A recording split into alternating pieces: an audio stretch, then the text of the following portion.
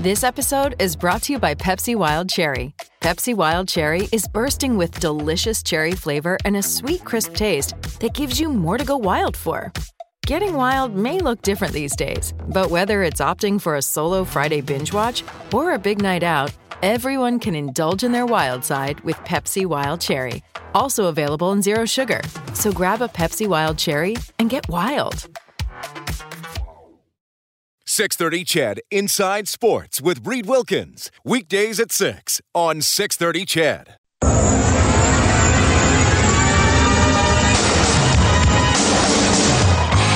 Here's the snap to Riley as he drops back. Lucic looking for Eberle as he's throwing, going to the end zone. Now McDavid walks in right circle, back to Eberle. Touchdown, Eskimos! One-timer score!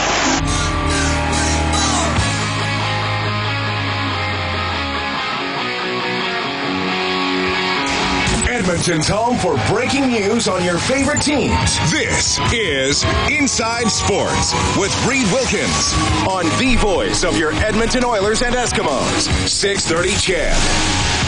I want to start off by thanking the Movie Time channel, 262 on our Shaw box here in the 630 CHED studio, for showing the 2008 classic B-horror movie, Ogre.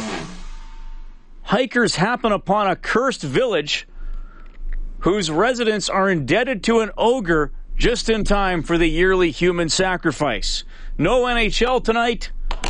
Football hasn't started yet. Too early to watch the Raptors. I'm watching Ogre for the first hour of Inside Sports. So if you ever hear me shriek in fright, it's perhaps because the ogre has attacked a helpless villager. Thank you so much for tuning in. It is 6:07. It's Inside Sports on 630 CHED. My name is Reed Wilkins. How are you? Have a safe Halloween if you're still out there trick-or-treating yourself or with some young ones in the family. Of course, we have time for open line as we move along throughout the evening, whether you want to talk about the Oilers, Eskimos, or your favorite Halloween-related movie or activity. 780-496-0063. You can also text 630-630. Jalen Nye, the lovely co-host of the afternoon news, along with Andrew Gross, left me this is quite a thick, what would you call this, Kel? Is this a bundle of papers? A novelette.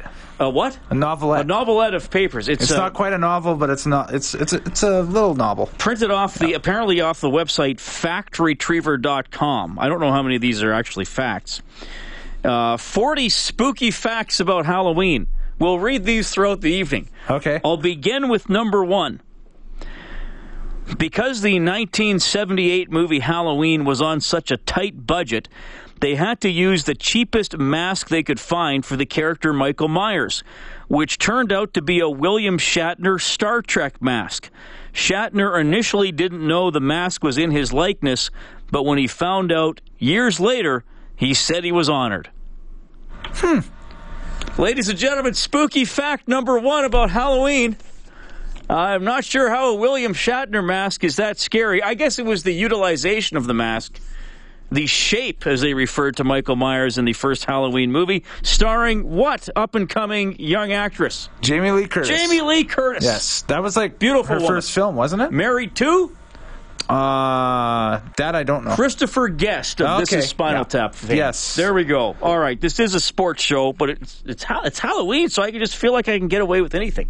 I want to talk some Oilers here off the top. They are hitting the road. They are in Toronto already. They flew out there today. Tomorrow, the game against the Maple Leafs on 6:30 CHED. 4 o'clock for the face-off show. 5:30 for the drop of the puck as they begin a 5-game road trip. We'll have Michael Trakos from Toronto on the show a little bit later on to hype up or let us know what the hype is like for the Connor McDavid versus Austin Matthews showdown. And we have the Eskimo show with Morley Scott coming up from 8 to 9 tonight.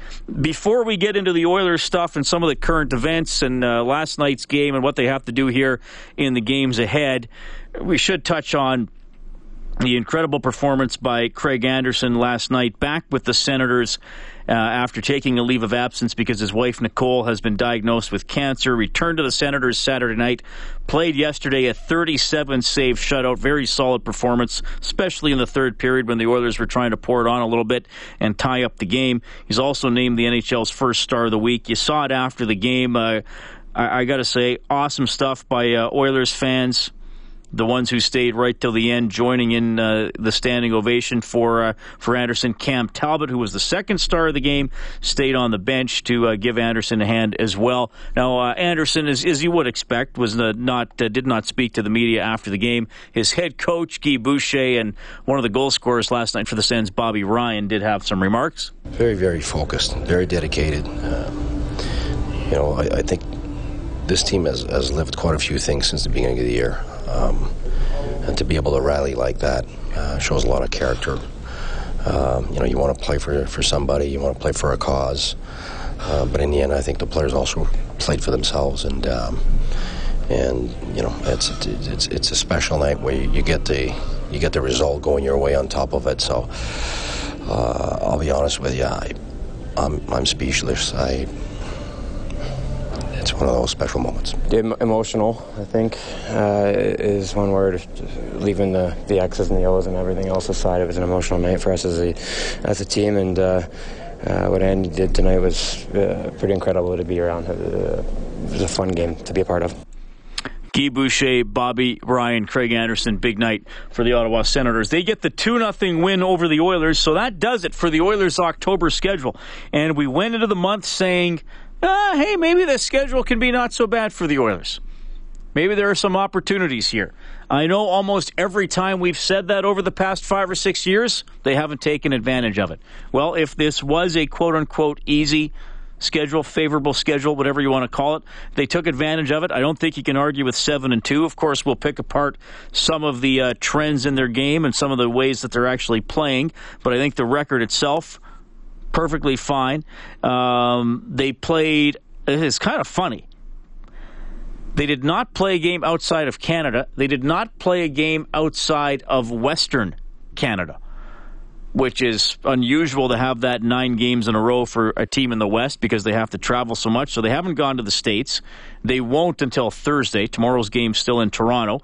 6 of the 9 games were at Rogers Place, where they went 4-2. They also went 3-0 on the road, beating Vancouver, Calgary, and Winnipeg. And oddly enough, the Oilers have not lost a game against a Western Conference team. They have not lost a game against a Western Conference team, which you wouldn't expect given the way things have gone over the last few years. Their 2 losses coming against the East, both losses Sunday night home games. I don't know if that means anything. I guess we'll see as it goes along. They certainly weren't prepared to play Buffalo. I thought last night, I thought the Oilers played okay. I think it was the type of game they've pulled out a couple of times this year, but the power play, certainly a disappointment. 0 for 3 in the first period, head coach Todd McLellan. No, our power play was not good at all. And, I look at our first period, I'm not sure we were really ready to go. We won 11 of 14 face-offs and had 6 full minutes of power play and ended up with 7 shots on goal. That's not a good recipe. We kind of looked good doing nothing in the offensive zone. We moved it around. We got into the zone, but we had no substance on it, no attack, and no tenacity to recover pucks. That showed up later on in the third period when we were a little more desperate, but you need that early. You can't wade your way into a game like that. Looked good doing nothing, no substance on the power play. He referenced only 7 shots in the first period in spite of spending 6 minutes with a man advantage. And Todd McLellan has talked about this before. We have not heard it as much this season, with the Oilers doing obviously way better than they did last year, but about wading their way into games. And I know one thing McLellan has said is the games are often decided by 5, 6, maybe 7 shifts. You just don't have the luxury of knowing which ones they are until after the game. And the Oilers had a perfect opportunity to make the most important shifts in that game occur in the first period. And I guess you can argue that they still did, and they were important in the fact that Edmonton did not score goals when they had opportunities, and quite frankly, create that much momentum out of those power plays. We've talked a lot actually about the increased experience on this team, the increased maturity. I would hope that the team wading its way into games and not recognizing the importance of shifts early in the game as much as the importance of shifts late in the game. I would hope this is a problem that we don't talk about very much. And it shouldn't be, given what they've been through and given some of the experienced guys on the team. But time will tell as we move along. Want to look a little more deeply into this 5-game road trip coming up. Your feedback is welcome, whether you want to talk power play, how convinced you are of the record, how worried or not worried you are about the road trip. 780-496-0063. You can also text 630-630. You can tweet me at Reed Wilkins. It is 6:15. It's Inside Sports on 630 CHED.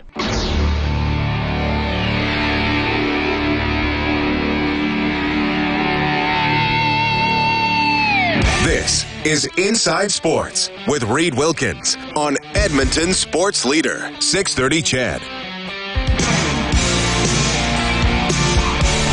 Now, that's a fitting artist to play on Halloween. Little Vincent Fournier coming back from the commercial, also known as Alice Cooper. Going to go to the phone lines with Elvis in a second here. Got a nice, long, thought-out text from the Big L, which I will read, but I want to kind of give it a bit more of a segment. So Big L, I'll probably do that in the next half hour. Armswar has texted in. He says, honestly, Reed, when I heard Anderson was coming back from his situation, I knew we weren't going to win last night's game come hell or high water. That said, got to beat the Leafs tomorrow night. Last November 30th, do you remember who the Oilers briefly turned into a Toronto Maple Leafs legend? Young goaltender named Garrett Sparks, up from the farm. Shutout in his first game. The Oilers, a bit of a moribund effort, and they lost 3-0 to Toronto. They will try to do better tomorrow evening. Going to be fun. 780-496-0063. Elvis is on the line. Hello, Elvis. Hey, Reed. Just listening to the show, driving home, enjoying it.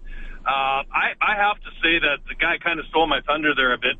When you look at what was going on last night with Anderson and all the reports and the team stepping up behind him, I watched that game, and I'll tell you what, I was impressed with Ottawa, and I was impressed with the Oilers, and they both had moments of brilliance, and they both had moments of ugh. But overall, 7-2.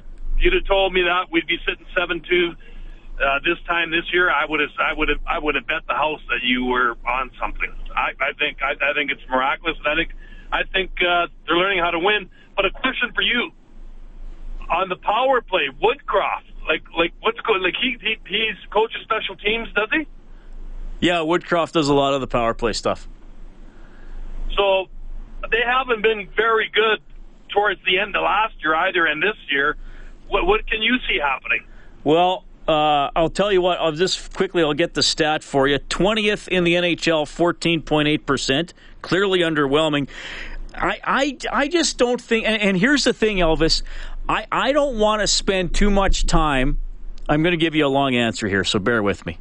It's a long show. We got the time. I don't want to spend too much time this season talking about that they don't have Al MacInnis on the point. Because, or Shea Weber or PK Subban who can fire the puck. Because I don't think they're going to get that guy during the course of this season. Maybe that's probably Chiarelli's next off-season shopping list item. So I don't want to dwell on, we don't have a point shot, I'm like, okay, we don't have a point shot, so there are other ways to be successful with the puck. I mean, they're trying to run the power play through McDavid off the half wall. Ottawa clearly did a good job of trying to cinch him off a little bit last night. I think last night the Oilers, is this Woodcroft or is this the players? That's maybe a debate. But I don't think they were determined enough to throw the puck into the blue paint. And, even Rob has said it after games sometimes, that's a bad angle shot isn't always a bad idea because it's in the goalie's feet and he's not always perfectly squared up to it, so sometimes you get funny rebounds. I mean, Ottawa was trying to take away the traditional passing lanes and some of the other down low plays that the Oilers had working. So I think at some point you got to throw that puck into the goalie's feet or into the blue paint and try to create a bit of a frenzy in the crease. I think, and like McClellan said it, they looked good, but they were doing nothing. I mean, so a couple of their power plays, they controlled the puck, but there wasn't anything at the net. I just think that it has to be worked. Now, I'm not letting Woodcroft off the hook here, and I'm trying to think of what I've seen in the power play. I know they practiced that play, Lucic to Draisaitl that they scored against Calgary. They really practiced that. But yeah. I think at some point the players have to remind themselves we are not going to pass the puck into the net. I mean, the power plays always have offensive guys on them who can handle the puck and who have good vision and can make sharp passes. But it's often the passes off the goalie's pads and the goals like Eberle scored against Calgary, where they got it into the crease, and quite frankly, Eberle got excellent body position and outworked the guy for the puck. Those are often the goals that go in, and those were often the goals that the San Jose Sharks scored. I called them the feeding frenzy type goals. I think the Oilers need a little more of that mentality. Well, absolutely. Traffic in front. We've got a lot of big bodies. Interesting stat, they're 2 for 7 on the road, which isn't a big sample case, but they're at 28%. Right. I believe it works out to on the road. And I think that they've got the big bodies, get those guys out there, and like you said, simplify it, get the puck on the net. But it just seems like everybody, they're playing hot potato, and they're going to let you pass it on the outside all night long if you're not taking a shot. Elvis, thanks for calling, buddy. You have a great night. All right, we also have Jared on the line. Jared, you're on Inside Sports. Go ahead. How's it going, Pete? Doing well. Just have a comment about the power plays in general, like most NHL teams. When you watch the games, I think that they have so many preset plays that a lot of other players, like let's say Eberle or Connor McDavid, is that it's kind of going against their hockey sense. Like instead of just letting it flow a little more naturally, they're trying to set it up. Like they have to, wait behind the net for the guy to come pick up the puck. And I think that it kind of comes too mechanical that way. And I think that if they just played more where they got the puck in the end and they looked for whatever option was there instead of always trying to set up a set play, they would do quite a bit better. And the only other thing is a little bit concerned that they only really scored one goal in the last 2 games. They had the one empty net goal, and they scored only one goal in the last 2 games. And I think that they're playing a very tight style. And even though you get chances, when you're maybe only going to win the game by 1 goal, you can start to tighten up. And I think they've been a little bit snake bitten. And I think that's the trouble when you start to play a very defensive game. You're talking like even in the Washington game, I think there wasn't any scoring halfway through the second period. So all of a sudden it's just the 1 goal can go either way, and then you get your chance, and then you can't put it in the net. I think you make an interesting point about set plays on the power play. I've always got the impression that players like to have the set plays and things to rely on to know they're all on the same page. But sometimes, Jared, I have found, and this is through watching hockey as long as I've been alive, not just watching the Oilers the last 9 games, I know on the power play you want to set it up and you want to protect the puck, but sometimes teams get into a rut where they slow down so much, and then you just give the penalty killing time to adjust and the goalie time to move, right? It's like, okay, I know I'm supposed to put it back to the point, careful pass. Now I'm going to put it to this guy, and instead of passing at kind of regular speed, you slow it down, and then the penalty killers are just like, well, this is easy. I'm just going to move over and now take it away. Maybe a bit of that from the Oilers. If they're coming into the zone with a lot of speed, that's actually their best chance to try to make a play. But as soon as it gets set up, and the defensemen are so big, and the way they block shots, people say there's no one. It's hard to get a shot through from the point because everyone's just going down to block it. So then you try to work it down low, and everybody collapses. So trying to get something off the rush with a guy like Connor McDavid may be a better option than always like setting it up, and then they tighten up, and you can't get a shot. Like the guys are huge, like, and with their sticks and everything, there's very little time to make any type of play. Yeah, well, it's something we got to watch for. I mean, 9 games in, it's maybe one of the lower points for a 7-2 team for sure. Jared, thanks for calling. Thanks, Reed. All right, we got open phone line 780-496-0063. You can text 630-630. We have Michael Trakos coming up between 7 and 7:30, and a little more on the Oilers when we get back. It's Inside Sports on Chet. This is Adarius Bowman from your Edmonton Eskimos, and you're listening to Inside Sports with Reed Wilkins on 630 Chad. Darius Bowman needs 52 yards on Saturday to pass Brian Kelly for the most receiving yards in a season by an Edmonton Eskimo. He has already broken his own Eskimos record for receptions in a season. Eskimos and Argos, Saturday afternoon. Don't forget about the big 50-50 head draw that they're going to have. They gave it a head start. The take-home jackpot starting at $50,000. The first 20,000 people through the gates on Saturday will get a free Bel Air Direct 50-50 ticket to potentially win what could be a record-setting jackpot. Gates are going to be at 2 kickoff, or gates at noon, 2 hours ahead of the 2 p.m. kickoff, Eskimos and Argos on Saturday. Thanks for tuning in. It's Inside Sports on 630 Chet. Got a couple guys on the phone I want to get to, but I said I would keep giving out. Jay Lynn left me this article, 40 spooky facts about Halloween, from the website factretriever.com, which I don't think actually retrieves a lot of facts. You know, I think that would be like me starting a website about myself and, you know, calling it sexybrazilianmen.com. And then it was just me. That wouldn't be accurate. I don't think factretriever.com is accurate. Fact number 24. According to tradition, I love that. According to tradition. Like, what tradition? According to tradition, if a person wears his or her clothes inside out and then walks backwards on Halloween, he or she will see a witch at midnight. Okay. Walks, like, for the entire day you have to walk backwards? Just a little bit? Well, you'll just see a witch? Okay. That could get dangerous after a while. Factretriever.com. Here's their slogan. Factretriever.com. Don't come to us for facts. Text to 630. Mike from Sturgeon County says the Oilers need a solid second line. They need a solid backup goaltender. And last but not least, all is well in the hockey world because Ron McLean is back. Mike from Sturgeon County. Ralph is on the phone line. Happy Halloween, Ralph. Happy Halloween, Reed. What's going on? According to tradition, if you wear your Oilers jersey to the game inside out, the power play will score 2 goals. We try that next Friday when they're back in town. All right.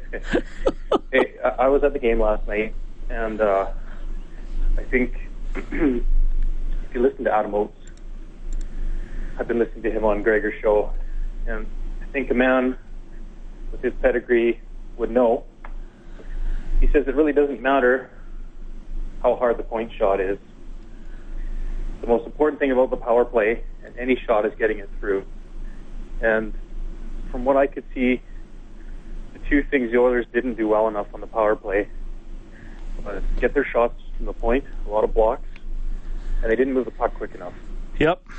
And I know Connor McDavid, he had, I think in the first and even the second power play in the first period, he was circling out from the right face-off circle, and then first time he shot, when I was glad he did that, and he got a good shot away, he got it on net. Second time he dished. But I think when Connor McDavid is doing that and nobody else is moving, then it doesn't really create a dynamic look for the defense because they kind of know where their checks are, right? Right. It's kind of like if there's 5 guys on the court and one guy's got the ball and he's moving around with the ball, but the 4 guys he can pass the ball to aren't moving, then what are the defenders going to do? They're just going to kind of stand there and watch him, right? Yeah, right.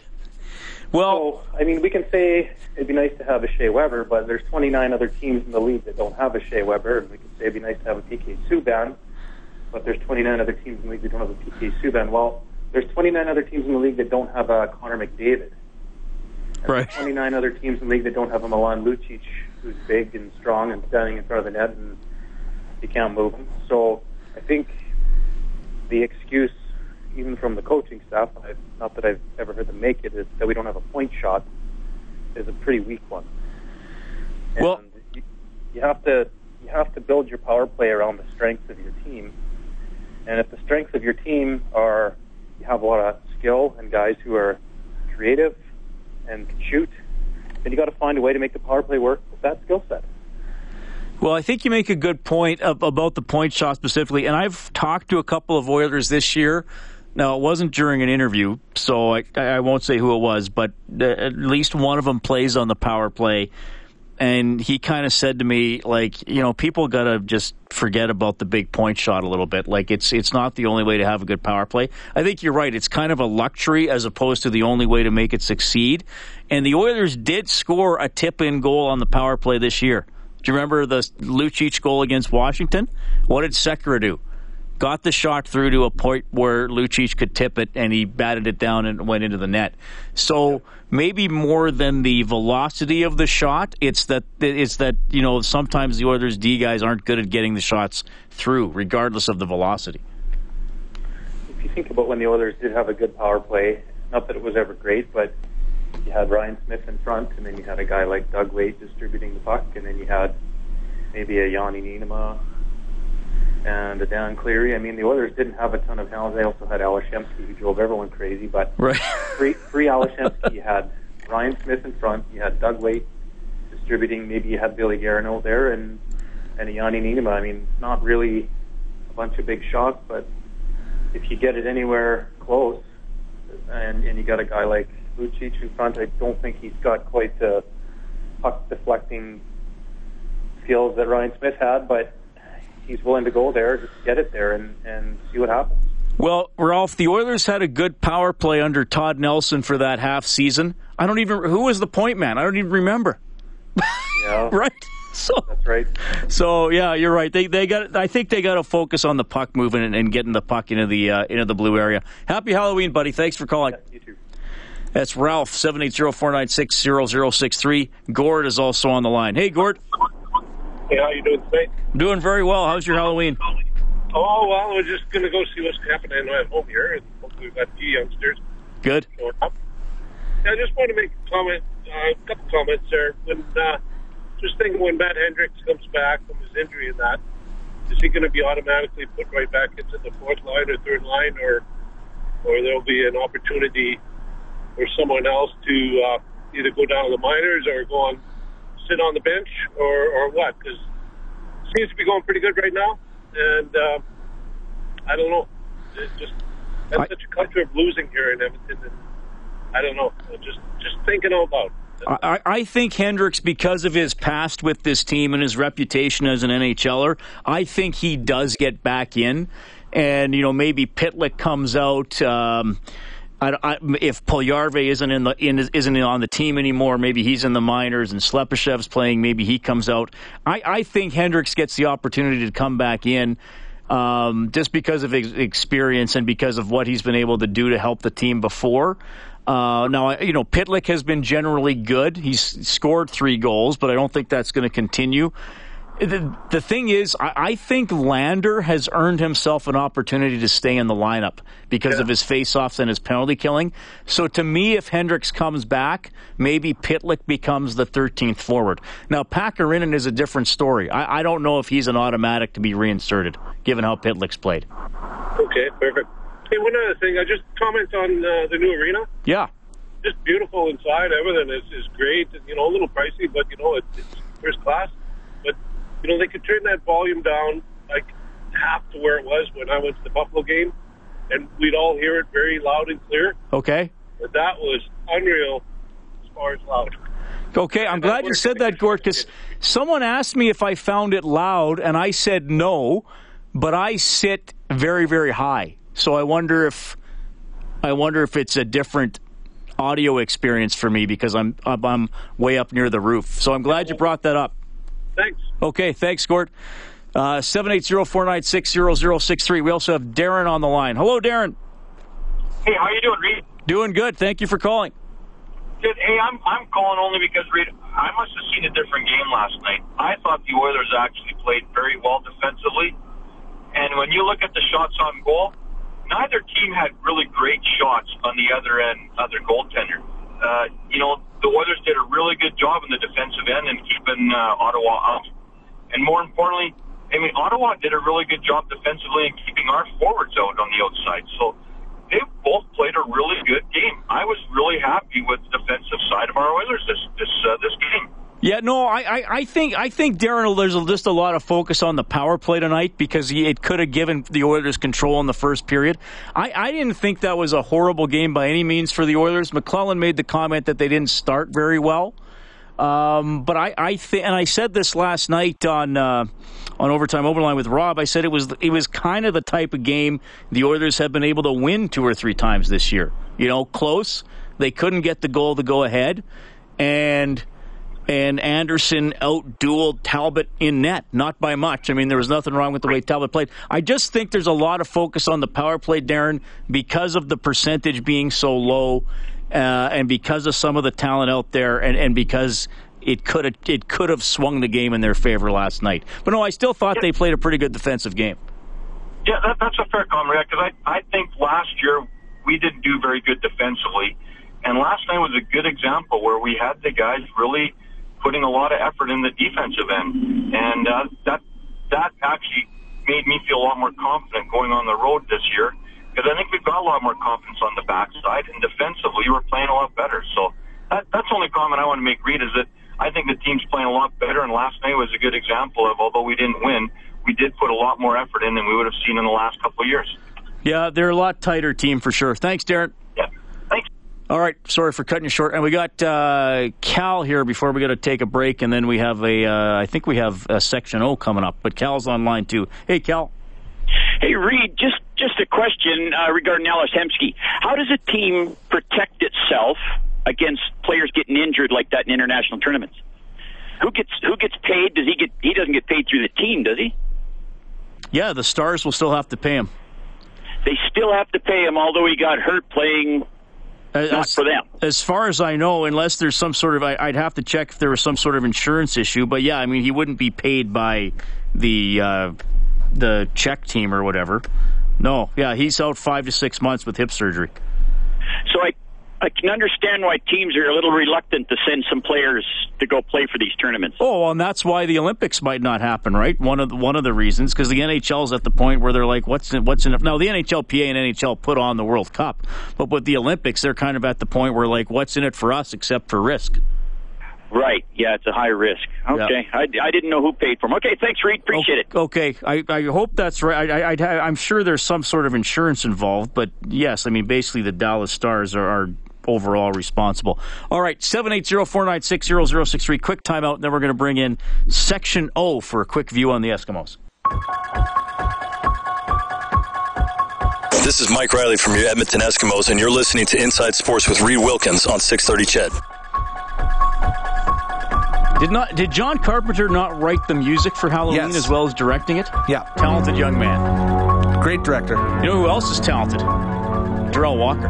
Yeah. He takes the drop. He looks to the end zone, throws it up in the air. Darrell Walker's got it at the 1. Does he get in? Yes, touchdown Eskimos. Darrell Walker was able to come up with the football and just push it across the goal line after making the reception. Mike Miller onto the line for the Eskimos as they go double tight ends.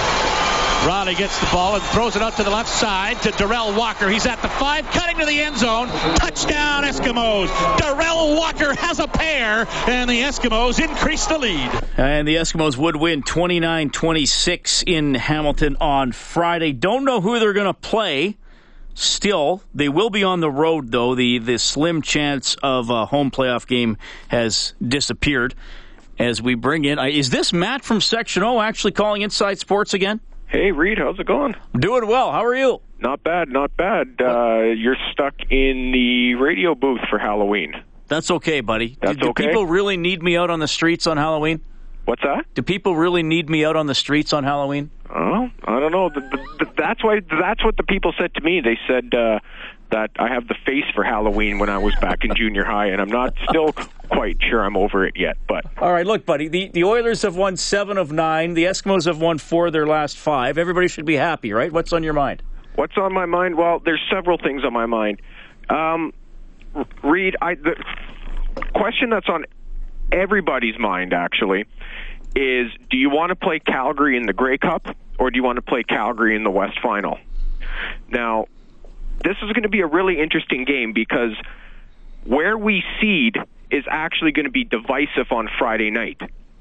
Now, if the Bombers lose and then we win on Saturday, we're going to go through the West. Yes.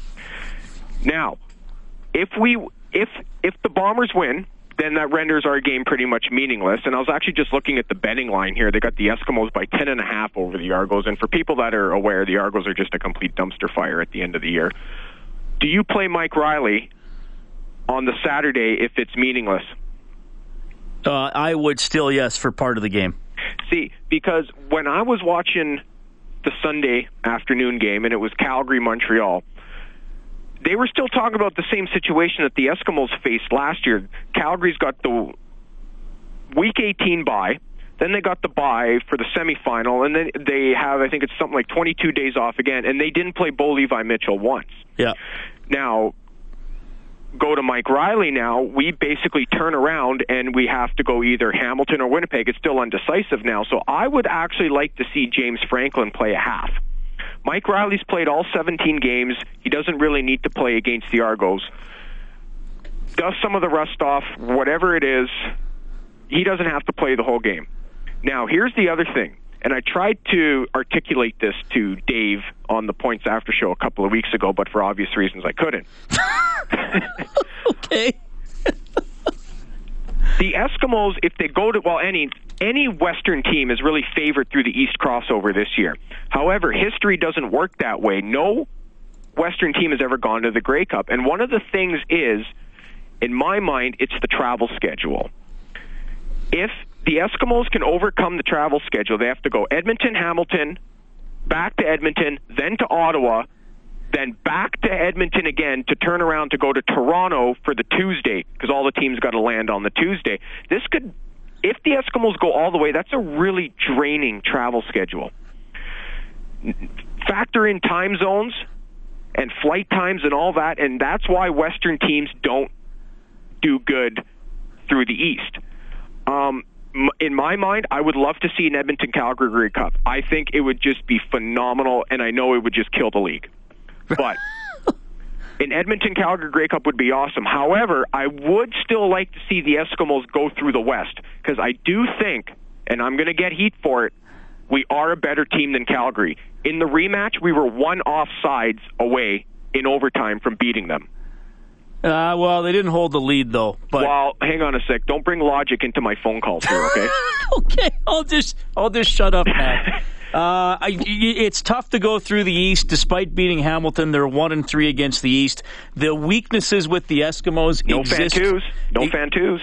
Right, but the weaknesses the Eskimos have exist regardless of who they play, and that is that their secondary still isn't great, and for whatever reason, a 17-point lead has been the worst situation for the Eskimos all season long. But I'd play Riley half the game no matter what, because you want to keep rolling here, and they're going to be in for a tough road no matter what. Fair enough? Fair enough. You getting a 50-50 ticket on Saturday? Yes, I will, Matt. Right on. And for people that don't know what I'm talking about, it starts at $50K, and the first 20,000 through the doors get a free draw. And Reed, yours truly will be firing off the pregame siren. So, that's right. Good stuff. So make sure you're all in your seats for that, because we got a couple of surprises that game day ops don't know about yet. So. Okay. Well, nothing. No nudity. What's that? No nudity. But like I said, I was told I got a face for Halloween in junior high. I definitely don't have the body to go streaking in front of 35,000 people. That is Matt from Section O checking in tonight. Always love to hear from him. Very passionate Edmontonian and Eskimos fan. Gary, I'm sorry, that's a tough one to follow, but I got a couple minutes for you, buddy. What's on your mind?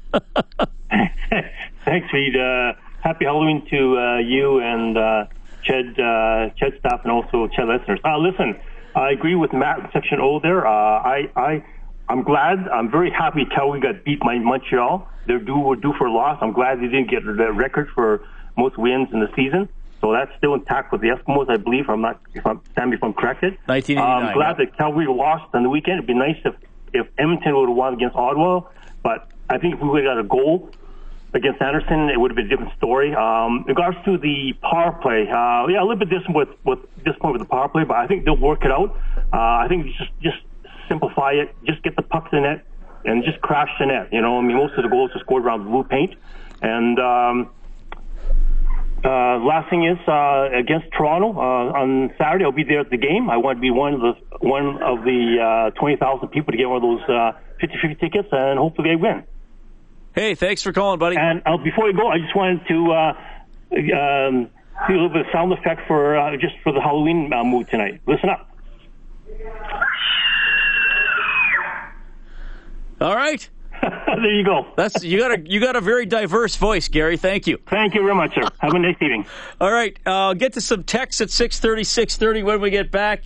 And Michael Trakos from Post Media in Toronto is going to help us preview tomorrow's Matthews-McDavid showdown when we get back. 6:30 CHED Inside Sports with Reed Wilkins. Weekdays at 6 on 6:30 CHED.